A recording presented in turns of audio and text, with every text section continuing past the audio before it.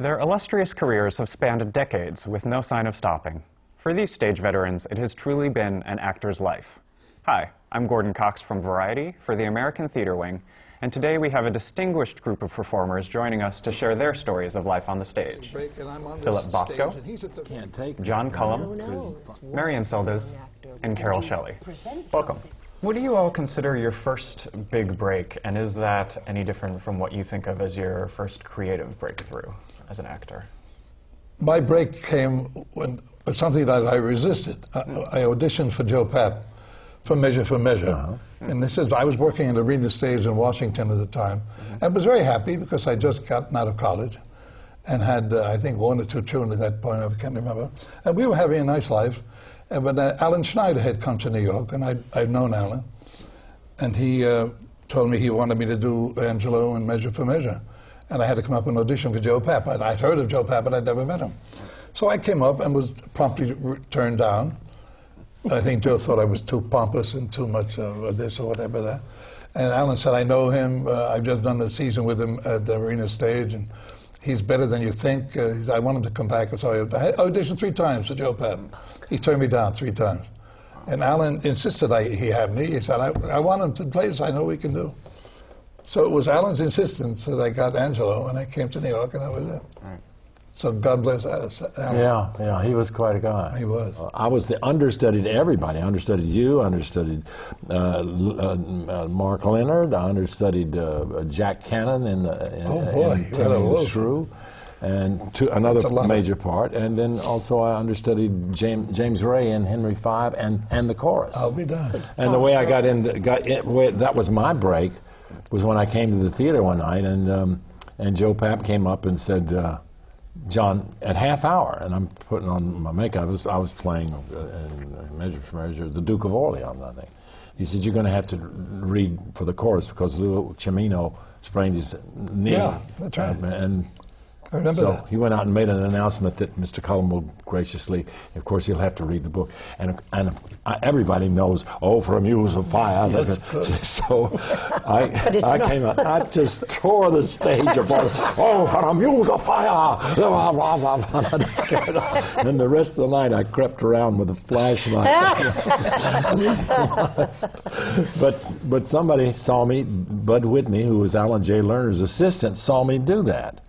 And so they were casting Camelot, and I had this manager who kept putting me up for musicals, and I hated it. I was terrified of singing. I've never gotten over auditioning for musicals. It's the most terrifying thing for me. But you have a good voice. Well, I didn't in those days. I couldn't. I always sang sharp when I got nervous, and I could never remember the lyrics. But they were looking for somebody who had a Shakespearean background. Do you remember how much we got paid for that gig? Couldn't have been what you much. do. No, because it was so, and we worked for 6 weeks. Yes. I think we rehearsed for 3 and played for 3, something like that. Total, for 6 weeks, $165. Yeah, I had worked. $20 a week we got for rehearsal. Yeah. And I bounced it up to 35. I get whatever it is that comes out to 165. Well, I remember. That's how cheap we were. I remember when we did I worked with the Shakespeare Rights, a small Shakespearean company. Yeah, I remember that. And they bumped the salaries up. I was non-equity, and they bumped the salaries up to $26 because the unemployment was 25. That's funny a week. That's wonderful. And have you ever done a musical? Have I? Yes. Yes, I played Julie in Showboat, and I, with a man who had played it with Helen Morgan, which made it rather hard for me. Yes, and I also was in a failure that was fascinating to be in, which was called Annie 2. Oh, yes. It closed in Washington. It never came to New York. I find it thrilling.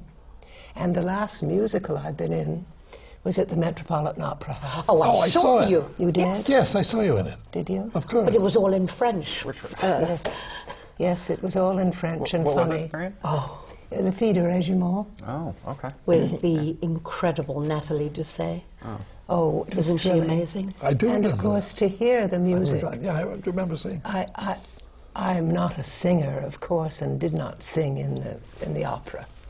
It was a speaking part, but the sound of the music is so lovely, and also particularly if you've heard in a rehearsal of a musical to just the piano, the first time you hear the orchestra, it makes you want to thrilling. cry. It is. It's Absolutely. simple. And I have such a love of singers because I can't sing, perhaps. I mean, I think a great singer can do a play in one song, can go through something that is as fulfilling as almost a whole play that we can do. It's wonderful. I wanted to be a Shakespearean actor. That's what I wanted to be. And then I ended up in Camelot, and then I went from one musical to the next musical. And I remember my agent, when I did Death Trap, sent me a telegram. Yes? And the only thing he said on it is, remember, there is no overture. Oh, that's sweet. Because he was afraid I'd miss my entrance. That was Bob Moore directed that, wasn't it? Yes, Yes. brilliantly. Yeah. Brilliantly. Yeah. Wonderful Bob Moore. Miriam could tell you the stories because I didn't get a chance to work with him much. He was wonderful. The fascinating thing about Death Trap was, it was to me like a perfect watch, you know, that everything worked. And the precision was so important. I think you'll appreciate this, darling, because you did come in after it was running. But the dress rehearsal was flawless. There was no mistake. He had it all figured out. He was a wonderful director. Yeah, he was. And a wonderful guy. And very demanding, too. We first met at school, of course. That's how I knew him. My wife was in love with him Oh, God. before we But married you. got together. Yeah. No, he was a wonderful guy. Died much too soon. Did you know him, Bob? I did. I knew him. I didn't work with him, which is a Wonderful shame. guy. Fascinating guy. Speaking of shows like Death Trap, Yeah. in which you were in for 5 years, was it? What is it like as an actor to participate in a long run like that? How does that affect your daily life and your creative life? What's that like for you? I think I'm sorry, Tom. Well, I thought I'd say that all the time I was in Death Trap, which was 5 years, and the 3 years I was in Equus, I also taught at Juilliard. Oh. But I was much younger than I am now. I could never do that now. So I would leave Juilliard and go downtown to the Music Box Theatre, where I had a lovely dressing room, and rest, and then do the play. It gives you a sense of belonging to the New York theatre community that's wonderful. And then when the 8 years on Broadway were over, I felt bereft. I thought, this isn't my street anymore, or my theatre anymore. And the next play I was in ran 5 performances. See, it makes you... But I think people always say, well, how did you do it all that time?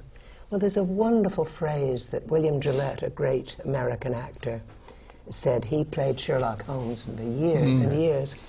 And people would constantly say to him, how can you play the same part? And he would say, the important thing in the theatre is the illusion of the first time. Once you've heard that phrase, you can never forget it.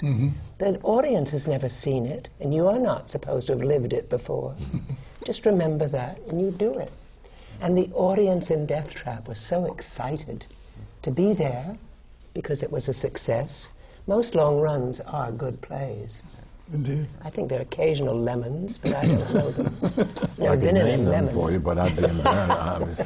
I'd be also, ostracized. I think a lot has to do with how rich the part is. Yes. And how you can go on discovering Yes. Oh, yeah. something just a little bit fresh, which will carry you through for the next month. Yes. And then you build on that. Yes. And you discard something Tell else. them some of them Neil Simon things and things that you've done for a long time.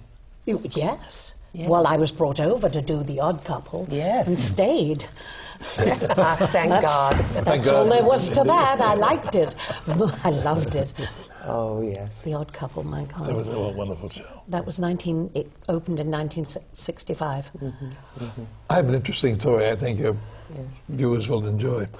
I was doing summer stock in Maryland, and you remember Myron McCormick Oh, of course. came down South Pacific. to play the lead in Death of a Salesman, Willie Loman, and he was quite good.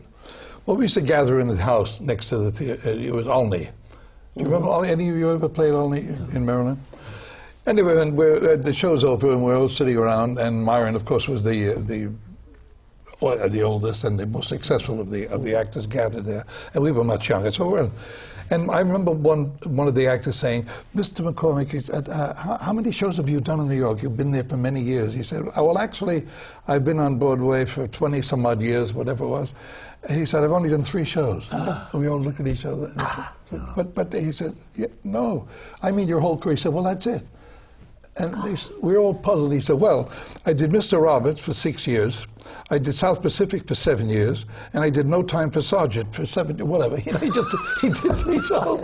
And then all those years, my heavens, talk about a paycheck. I mean, can you imagine having to do 3 shows in 21 years or whatever it was? Yeah. It takes something I couldn't do. Oh, boy. How much does an audience affect your performance each night and then affect your approach to a role in a long run? Well, I don't think it should. I think you should affect it, but I don't think it should affect you. I think it distorts terribly. If you listen to them and play along, I think you're destroying your own work unnecessarily because... I agree. Yes? Absolutely. Especially if you're doing a one-person show, it might. But you have an obligation to your fellow actors. You can't take off on a whim because the audience feels such a. You are a part of a team. Well, So that kind of governs it. I had night before last. I had a situation where the audience definitely affected me, but I have to admit that it. In August Osage County? Yes, Yeah. I have a 15 or 16-minute almost monologue, and it's easy to get lost there. And I go read through the play each night before, and then go through it while I'm waiting for it in the wings. I go over the first section of it. That night before last, I started talking to Bob Foxworth about one of the other plays that Letts had written, and we got off into religion, and I got very I didn't go through the play. And then I ran downstairs to stand in the wings and go through the play, and the girl who sits there and talks to me, Samantha Ross, started talking to me, and I didn't get a chance to go through the play again. And then she made a couple of remarks. She said, "I like it, that scene when you say thus and such to me." And I started thinking about it. And she says, "And I like it when you play it very slowly." And I started thinking about that. Oh, that's because it's different. So I go out on stage, and then just as the lights hit me, I went through my mind, the director is in the house. She's only seen me once. So I start into the play. And the matinee before, we'd had this wonderful house, and we had a rather large house on Thursday night. And I started into the play, and they were responding to nothing that I did. See? So I'm beginning to think, am I going too fast? Was Samantha right? I should slow it down, or should I do it? And I'm thinking, what is the director thinking about all this? And then I suddenly realized that there was a long pause, and nobody was saying anything, and I'm the only person who's supposed to be talking, and I didn't know what in the world to say. I didn't know where I was, and there was this huge gap. And thankfully, I'm supposed to be drinking, so I started drinking and drinking and drinking, trying to figure out where I was. But that I finally got back into it. But there was a case where it was the audience who finally dominated me. I was so afraid of them, and I thought It's worse when you do it to music. When you go up in the middle of a song. Oh, boy. And the inevitability of the orchestra just keeping going, and you are sitting there, mute, That is terrifying. What do you It do? must be. What do you do? Well, it happened to me, I think the first week of playing, our alternate conductor, In Billy Elliot? in Billy right now? Elliot, was conducting, and I hadn't heard over the loudspeaker that that's what was happening that day. And I caught his eye and went, "Who are you?" I mean, in my brain. And the words went. Bless his heart, he started mouthing them. But I'm so short-sighted, I couldn't see what he was saying. And getting closer to him and closer, and I'd pick up on a word, and I just sort of threw it into the hopper, and luckily managed to get back on track. But it felt like 10 minutes, but I was told know. nobody noticed. That's the best thing when somebody says, "Yeah, well, of course you did." Nobody noticed. And you think, That's a how lovely dreadful idea. is my performance most nights? Is it as bad as that? Oh, that's really scary. It is. Marion, you're looking very scared. Well, I think what you said that hit me the most is that even when someone you're playing with goes up and you want to help them, you're never quite sure if you should or not. Right. And it's true, that moment seems like 15 minutes.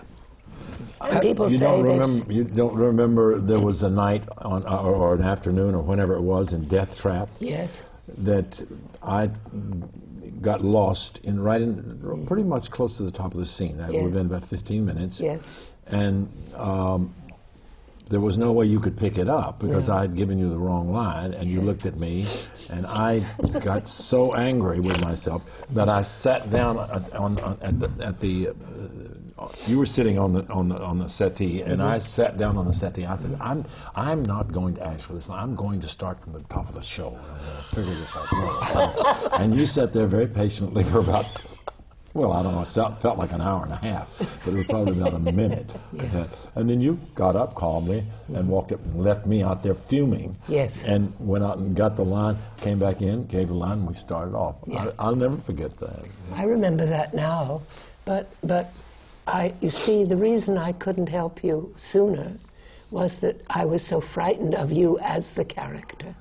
You see, you remember you dominated my life. That's right. Have you ever experienced this? I'm sure you have, where a leading player in the company is out for illness or whatever, Yes. and the understudy goes on. Yes. And everybody's so concerned, Yes. in the company, so concerned about the understudy. And the understudies generally, we all kind of defer, Yes, make yes. allowances. And oftentimes the understudy, this happened to me a number of times, the understudy will be remarkably fluent in the first performance because out of sheer terror, Yeah. and the words will come out. They may not be acted terribly well, but all the words are there. And, everybody breathed a tremendous sigh of relief that we got through the bloody play. But the second time, it almost always is a disaster. Because he felt like, wow, I really Now I did can it. enjoy myself. Now the terror comes out. And nobody knows what the hell to do. Oh, yes, that's true. I think So the understudy show, I can't remember the name of the lady, but she understudied St. Joan in, I can't remember which Joan it was. It was up at Lincoln Center anyway. And she went through it. She was also our coach, our speech coach. I can't remember her name. You don't recognize her. But she went through, out of sheer terror, she went through it almost at rocket speed. The words came out with such a high tone, and it never changed. And she did everything the same way, like that. And she got right through it. Out of sheer terror, I'll never forget. a lot of times when the understudy goes on, it's the people around them that screw up because they're so Yes. worried Yes. about Isn't that true? Yes. Yeah. But That all is- of us have been that standby or that understudy, and it's thrilling when you get the chance Wonderful. to It's do a it. wonderful I've thing. never done it. You've never done it? No. I'm sorry, I don't mean to be, I'm monopolizing it. no. But I only understudied once in my life, and I'll never do it again because I was That's how I terror-stricken. felt.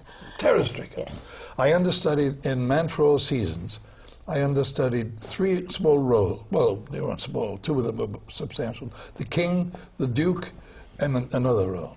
Three roles for 4 months. Never once went on in any of them. But I was petrified almost every night. Yeah. I'd wait for the phone call when I was at home. Oh my God. Terror. Never do it again. scares the hell out of me. I understudied Geraldine Page when she was in Black Comedy. Oh, yes. And sat at home, terrified that they would call, because it was very mouthy. She had 2 leading roles in Black Comedy and White. Yes. White something? Tragedy. I don't know. Anyway, one night I got the dreaded call at the 15 minute. And it was get in a cab, get to the theatre, she can't go on. I didn't even have enough money for the cab and to live for the rest of the week. Nevertheless, I got in a cab, rushed to the theatre, rushed through the stage door, and there's the stage manager standing there saying, "It's all right, she's fine, she's going on now." I was furious. I was furious and drenched, and didn't even have the money to get a bus home. I think I had to walk. Anyway, cut a long story short, that was the time I said to myself, I will never understudy again. Years later, she and I worked together, and I thought, shall I tell her? No, it'll be my secret. Yes. So we had a wonderful time working together. Yeah, she was a wonderful actress. It was a horror story because you never got a chance to do it. Well, Get rid of it. I was terribly grateful I didn't. But sometimes, if you have a wonderful stage manager and the understudy rehearsals are interesting, it can be a very satisfactory thing to do. I once stood by for Irene Worth in Tiny Alice. Ah, yes. And the scenes she plays are with the man, in this case played by John Gielgud.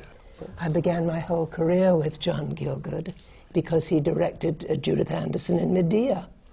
And I adored him to this point where once one of the assistants of his said to me, "You know, you must stop staring at John in rehearsal because he can't work."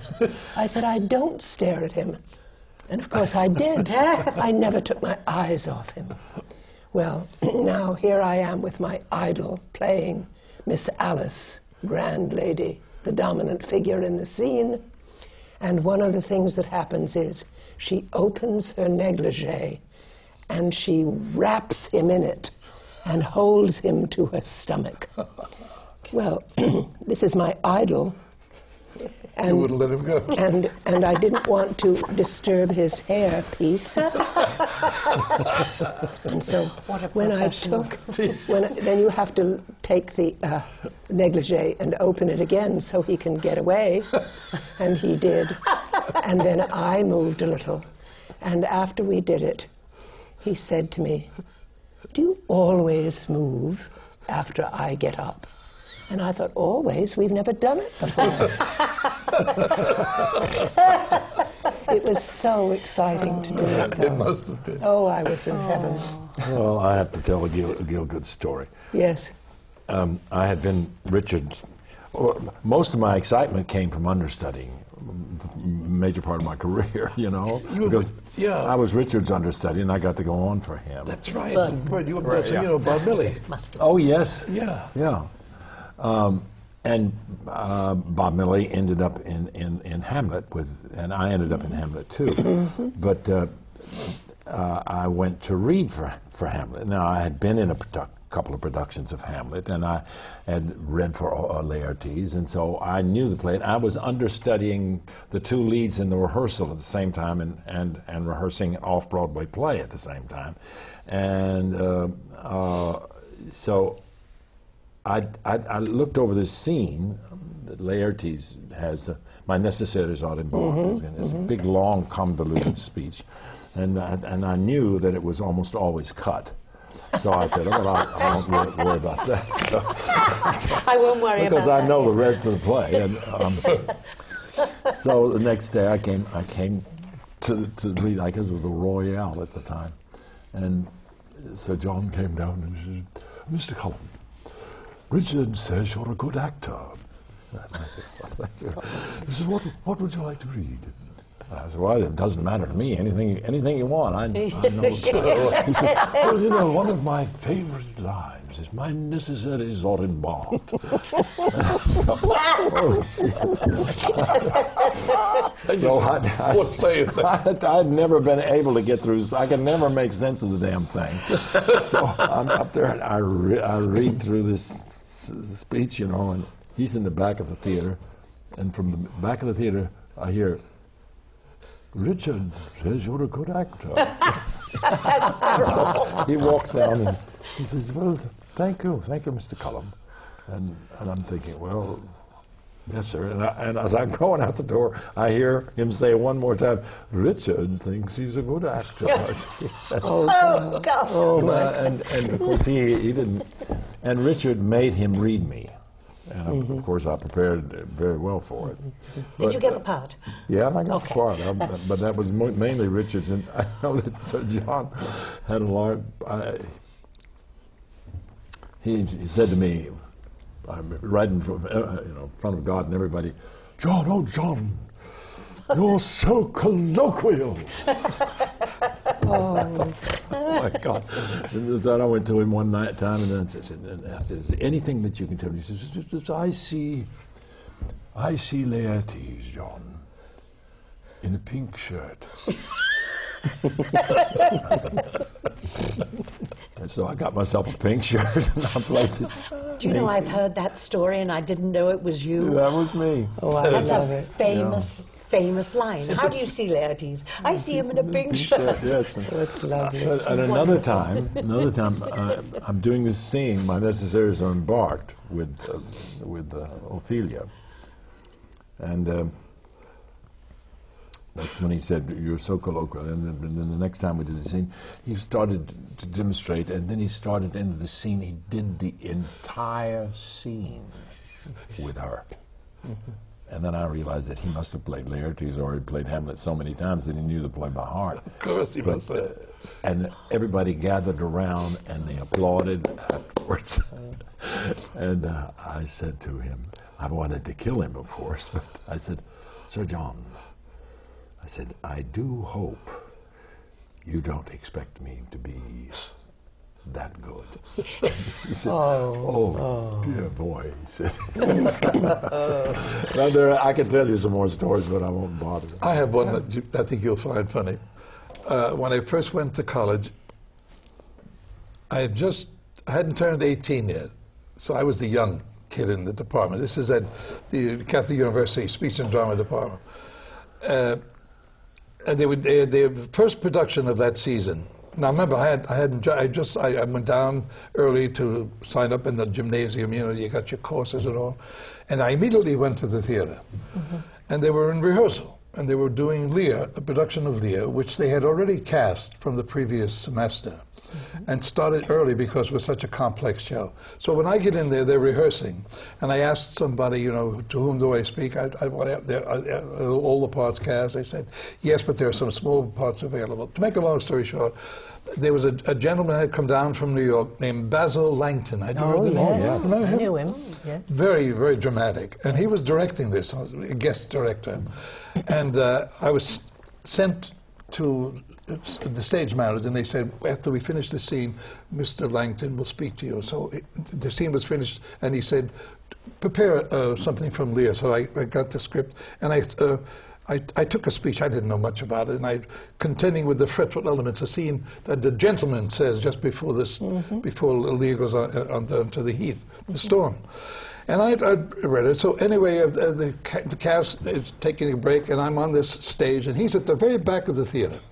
Now, it wasn't a very large theater, but it was back about 60, 70 feet. And I'm on the little thrust stage, about 2 feet off the regular stage, and I read this. And all the way from the back of the side, now it was a warm day, even though it was in September, I guess. He had his shirt unbuttoned to the waist, and he had a very big kind of a Scar? muffler or something, yeah. Very dramatic. And he walked all the way down after I finished, walked all the way down this long, it seemed to me an eternity, to get down to the end of the stage, and stood up looking up at me this way, and he said, the very first words out of his mouth were, "When did you injure your voice?" Oh, my God. Oh, God. Yeah. What a beginning that was. Oh, man. When did you? Oh, so bad. Touche. What an introduction. I got the part. Okay. It was 9 lines, I think.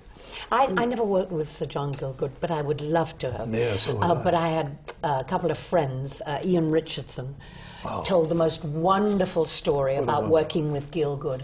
And they were in rehearsal, and Gielgud wasn't called for that scene, so he was sitting over on a chair up against the wall with the London Times crossword puzzle, which is arguably one of the most difficult in the world.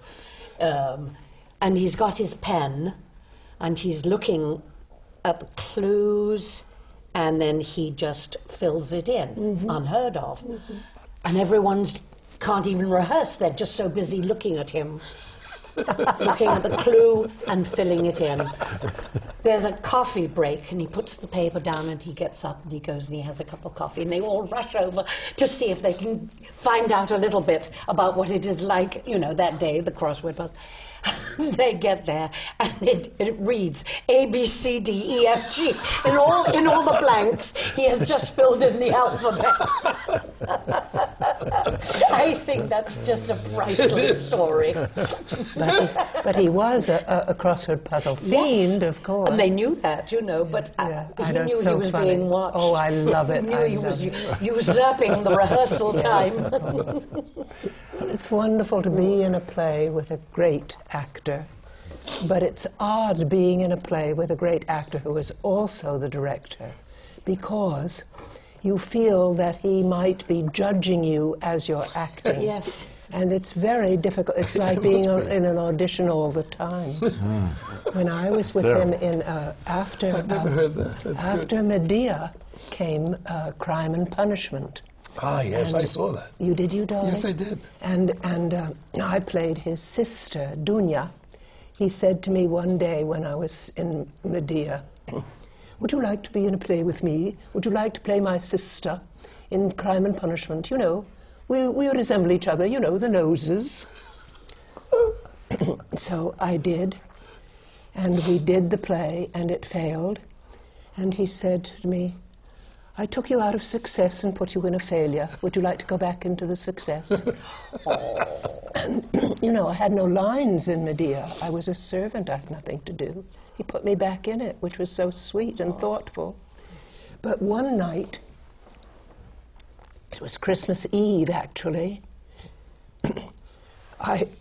Dunya, his sister, sees him after he's done the murder, and she doesn't know what he's done. And John, Sir John,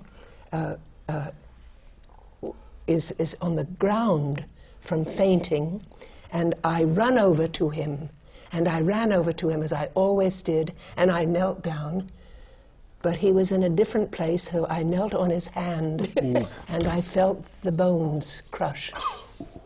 I thought I'd die. I wanted to die. And he sort of, for the rest of the play, he held his hand like this. It was so terrible. It was so awful. What a ham. Had he really hurt No, himself? no, no. I think You I use did. it. No, Whatever no. happens, use it. No. Amazing, though. When you're, you know, there's something we've never talked of together of this, but it's sort of something you have to learn in the theater, which is not to criticize your fellow actor. No, I'm not difficult. talking about the Very director, difficult. but, you know, and if someone is doing something that's driving you mad, you're supposed to go to the stage manager and say, "Is that the correct thing?" Or whatever, you know, make it. No. Because otherwise you have this strange feeling that while you're acting, a critic is watching you. And it's, you know, the freedom of being able to do what you've rehearsed and just picking it up from the other actor is so wonderful. But the minute it becomes a critic, it's hard to do, isn't it? It doesn't happen very often, but I wonder how the young actors learn this. Because sometimes a very young actor will just tell you something to do. But do they care? Well, Are they thinking ahead? Do they really care? I don't know. I don't think they know I don't think they what know. Marion No. knows. But there's sort of a way of behaving in the theater, you know. No. And also the other thing And about nowhere to learn Gielgud. it, darling. No. Nowhere to learn it. No, Yeah. except in the theater, Yes. right? And, well, okay. Well, they're all gearing up for television and movies. I know. I know. When you go into audition for a part, do you try to figure out what the director wants, or do No. you try to do what you want to do? Me. I try to see what comes up with the script for me and do that. Because the one thing you do learn through a long life of experience is that that's all you've got. And when you're young, you don't trust that what you've got is enough. People say, well, just... George Cukor once said to me, I'm going to give you some very important direction, Mary, and I gave it to Kate Hepburn. Only do what you do. And you think, yes, but what if that's not good enough, you see? Well, now we do what we do. We bring what we've got to the table, so to speak. But I think in the beginning, it's hard to trust yourself. Did I speak too quickly when I said I do what I want to do? It's not because how do you know what the director wants? The director probably hasn't even spoken to you. Some assistant has said, come on in here. Quite often he doesn't know what he wants. No, that's true too. So the thing They're is, if you looking go too. in and you present something that's Right. viable, Right. You can get the part, and it cannot be what he thought it was going to be in the first Exactly, place. yeah. Exactly. But, oh, this is better. Yeah. So- or more interesting. I think that's...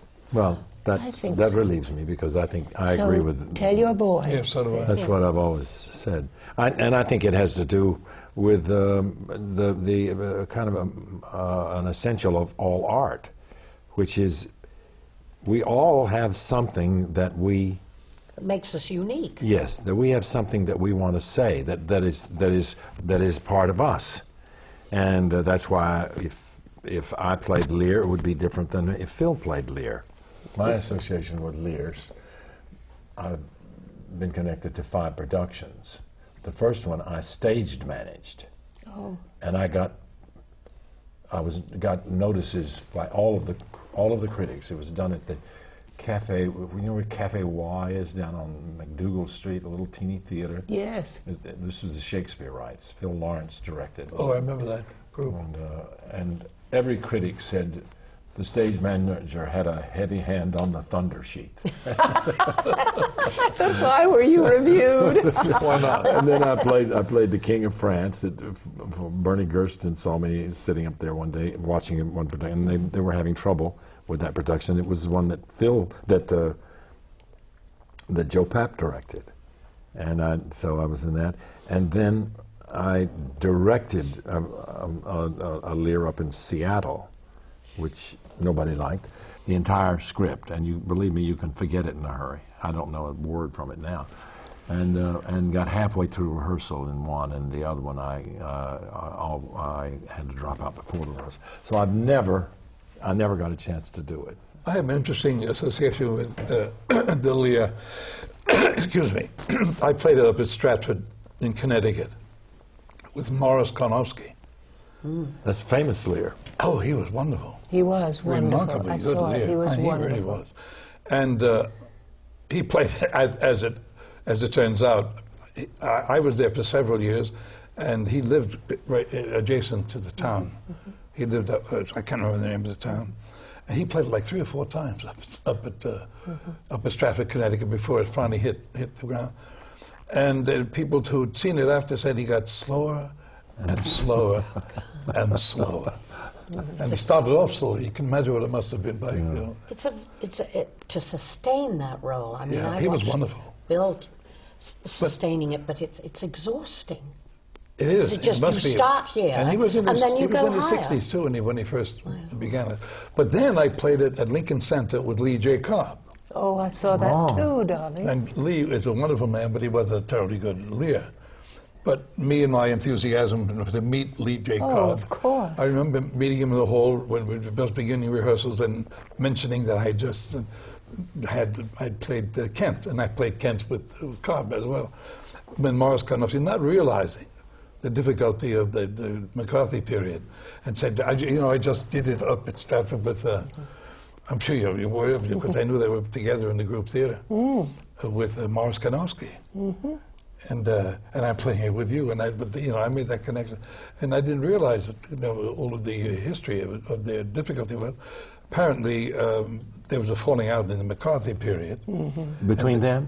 Between Morris Oh, wow. and Lee. I didn't know about that. Because one of them blew the whistle and the other one, I won't leave it up to you to figure which was which. But they were like father and son. And I put my foot in it, totally unaware. didn't know. I of their had no relationship. idea. Yes, I was terribly embarrassed when he told me about it. It's interesting about, I mean, we're talking about a great actor, Lee Yes. J. Cobb. Oh, indeed. And that he did not fulfill the Lear too well. Well, he didn't have the But- size for it. No, but I'm going to say something, a wonderful phrase that Ruth Gordon used to say. She used to say, he hasn't lived his life to play that part. That's right. Yeah, Well, you see, very we well all be true. adore Shakespeare. And we think we're ready to do it if we get the chance. But I think that the casting is odd, Lee J. For Lee, Cobb. yeah, you're right. So that I always did, but I wondered. I didn't know. I never read the reviews on it, but it always occurred to the same thing that you said. But you didn't want seem to like, see the odd actor Yeah. in a play Indeed. too, don't Sure. you? Oh, yeah. I do. Particularly of the quality of Cobb. Exactly. Did wonderful anybody know actor. Sidney Walker? Oh, Yes, of course. indeed, Sidney indeed. was the Lear in the production that I stage managed. Oh, my goodness. And the stage was this little teeny That was stage. Ellis Rapp's production, wasn't it? No, this was Phil Lawrence directed it. Oh. And it was for the Shakespeare rights, and Donald Goldman was the producer, and he had never designed it. He just bought this theater that still smelled like the horse stable that it had been, and it was a tiny little place, and he had designed this set that was massive in its look, and the stage looked like the whole production took place in the Castle Privy. And you couldn't. And, That's an and idea. when he bowl wins and crackers, he couldn't lift his head. He had to put him out here, or he hit the ceiling. but Sidney was slightly mad. He was. And his mad scenes. I mean, literally, he had his mad scenes were so extraordinary. I've never been able to read Lear. Oh, my God. And it was I got to know him quite well because he was a wonderful guy, with, wonderful guy. Ellis. I was a stage man. I was the world's worst stage manager that ever existed because I was sitting there back there and I had a lighting man who I was supposed to be giving the cues to. But when we get to the last part of the play, I'd start skipping ahead and crying. And I'm reading this, tears are coming down. And I'm not paying any attention to the actors or the cues or anything, and the lighting man is just taking the cues. But that was and I hit in the thunder sheets. But you see, you weren't meant to be a stage No, manager. not at all. I I was wasn't not born. meant to be a prop girl. I was a prop girl in a summer theater, and we were doing Alice in Wonderland, and I forgot to put the teapot on in a tea party. So I found what do you call it? Plastic container. No. I found the teapot, and I found a stick, and I pushed it on. Oh, I thought it was very Lewis Carroll. Oh God, when you don't do something that you're supposed to do and help the other actors, I Well, thought when I'd. the scene is entirely I about wanted, the bloody yes, I teapot. wanted to leave the theater. I was since you want to ask us a question. Well, actually, my next question was going to be, was there ever a time for any of you when you considered a career other than acting? No, No? never, No, never. Never. Well, It's speak such for a yourself. wonderful life. Oh, you did? Well, there was a time when I was known to imbibe a bit. Oh, no. You? She knows me, but I don't anymore, and haven't for years. But I used hangovers were just part of the morning for me, and I can remember bitching and complaining an awful lot. And my wife finally one morning, when I had a terrible hangover, and I said, and she said, "Listen, if you want to do something else with your life, I will support you." Oh. And that was all I needed, because the minute she said that, of course I thought, of course I don't want to do anything else.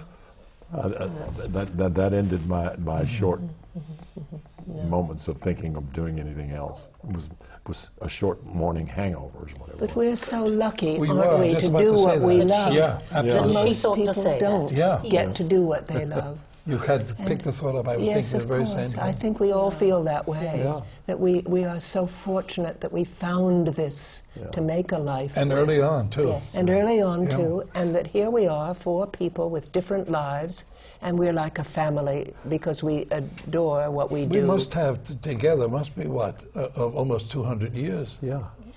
close to it. Yes. I don't mean at It's age, I true. mean Yeah, no, years. absolutely. Yeah. And age. Well, we are of body- a certain age where we Our bodies of work. can talk decrepit about bodies of 40 or work. 50 years in the theater. Yes, I have. Yeah, For we sure. all have, I think. 60 for me. Yeah. Well, I 61 or 2. Yeah. I started very young. Nice, isn't it? Yes. And it's I started wonderful. late. How many, could you get another 4 actors in New York now who could say the same thing? No, when I heard who was going to be on this panel, I thought there are only a few people that I've always, I think nobody's been around as long as I have. And then I thought, And low. wait a minute. And low. There are 4 people that I know and worked with, and they're all We been all go around. back a long time. And I've been associated with all of you too. I'm amazed. You're right. It's an extraordinary business to be in. And I think I could answer it one way and say that if I weren't an actress, I would just love to be something where I could go to the theater. Because when I've got a theater ticket, if I'm not in a play, I'm happy all day long. And I don't go to judge the play. I go to see the play. Not to have an opinion about it, but to be there. And I You think are we the feel most wonderful audience. You Am know I? that, don't you? I hope so. When you always come back and you are filled with whatever was good about Oh, yes. what you saw. Oh, Not, yes. well, darling, Well, you she's know, famous. poor thing. She's famous for She that. is famous for it, but it comes from such a truth inside you Absolutely. Absolutely. that you just love But whatever. there's one thing, if may I take this Anything. privilege of Anything. making a criticism Yes. of you. You must really stop genuflecting in public. Oh, it's no good anymore. Well, you see, darling, I can't get up anymore, so I don't do it anymore. You'll be Just delighted. from the waist. And It's a wonderful it would be feeling, but allowed. we want. I thought We've all been lucky enough to receive that it's genuflection. one of something very Elizabethan. Yes. Well, in there's the something very non-Elizabethan Elizabethan about area. me. Yes. Oh, this isn't the Elizabethan era? Oh, Well, it still not on is. 8th It Avenue, still is anyway. somewhere. somewhere it is in me. No.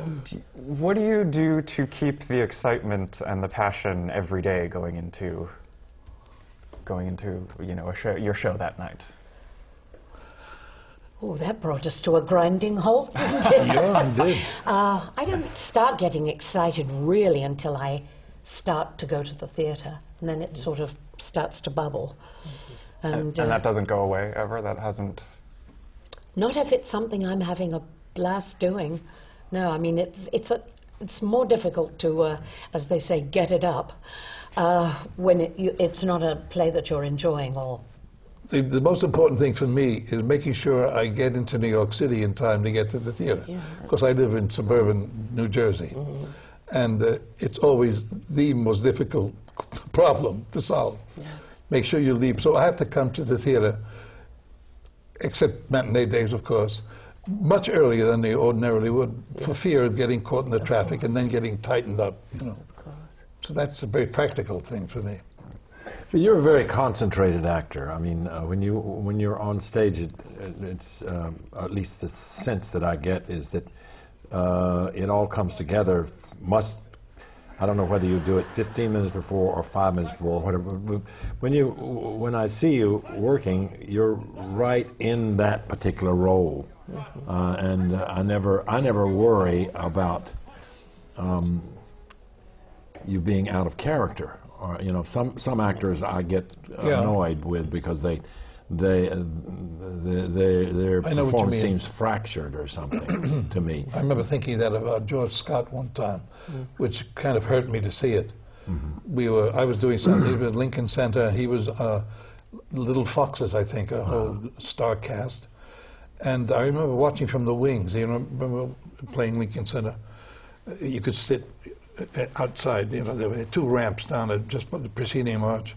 And I remember watching him, and he happened to be blocked in this particular scene, and he was joking with the audience. He was what? Fooling with the audience. During the scene in which he was present, but he wasn't particularly, you know, and it shocked the hell out of me. He was I actually couldn't believe it. I know it's true. If you And you know, there's an actor that I've worked with who, when he does what he does, night after night, I did a 2-character show with him. I remember that. Yeah. Circle in the Square. Yeah, the Autumn Boys. Yeah, of course. He played old Huck Finn, who murdered his wife, and I played Tom Sawyer, who was kind of a pedophile, never gotten over Becky Thatcher. I remember that, Joe. Yeah. But George could when he was really into a role, no matter how many times he played it, it looked as if he'd never done it before. Absolutely. And you could be right on looking him, you know, you could look right in his eyes and you think, I've been bored. He didn't do it. And it was always the same performance. But I didn't mean to indicate, I was just shocked. No, but he dropped out. He's a and was fractured fooling. actor. He was a fractured actor. And, you know, it was caught me. I said, what the hell is he doing? Yeah. It was a thrust stage. You know, the people are right there. Yeah. And I couldn't help but see him because, you know, I was down here and watching, and there he was. The scene is going on over there, and he was doing something with the audience. I couldn't. It stuck with me because it was so uncharacteristic, you know, of a prominent actor like that to do such a thing. He had a funny relationship with. He may be on the sauce with the tipped audience. it up a lot. He I'm sorry. said- He had a kind of a funny relationship with the audience Did he? sometimes. I know that he would, at the end of the first act, he would make some kind of comment if he didn't like the audience. You can laugh now, or he'd say, Yeah. What's one quality you would recommend an actor have today? Gosh. Well, when an actor was certainly asked what particular quality was needed for King Lear, he said a light Cordelia. That's from The Dresser. Yeah. I think stick-to-itiveness, if that's the right word. Stamina. Stamina. Yes. You've got to hang in. Yes. If you can't hang in, forget it. Because it takes a long time, unless you're really unusual. And that's even after you've made it. Yeah. I think. You've got to really... It's never... Because you're always out of a job. That's right. You know, no matter how successful, you're unemployed. Do you still worry about the next role and where it comes from?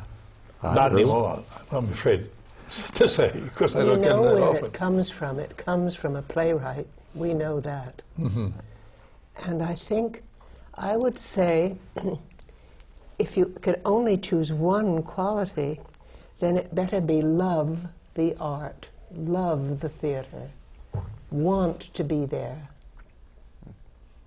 Right. Indeed, yeah. That goes without saying. But you've got to be able to handle disappointment. Yeah. Oh, yes. If And you I can't think handle it, also you have to be ready to diversify and not just follow something or the type of parts that You've you have always played. done, I agree. Yeah, I think I have. I've sort of swung with You with what have. has come my way, and I think that's good, as opposed to waiting for a part that never comes. Finding out what you might be able to bring to something different. So both determination and flexibility, it Yes. sounds like. Right. And love. It's a tough grind, but if you love it, there's nothing else. No. There's I nothing think- else for you. And I think that we find out as we grow older that other people's lives, not necessarily theater lives or actors' lives, are very like ours. There's no profession where it's easy. It's not supposed to be easy. Absolutely. No, that's one thing I learned from watching other good actors. Yes. Phil included, and Richard Burton and Bob Preston, and those kind of people.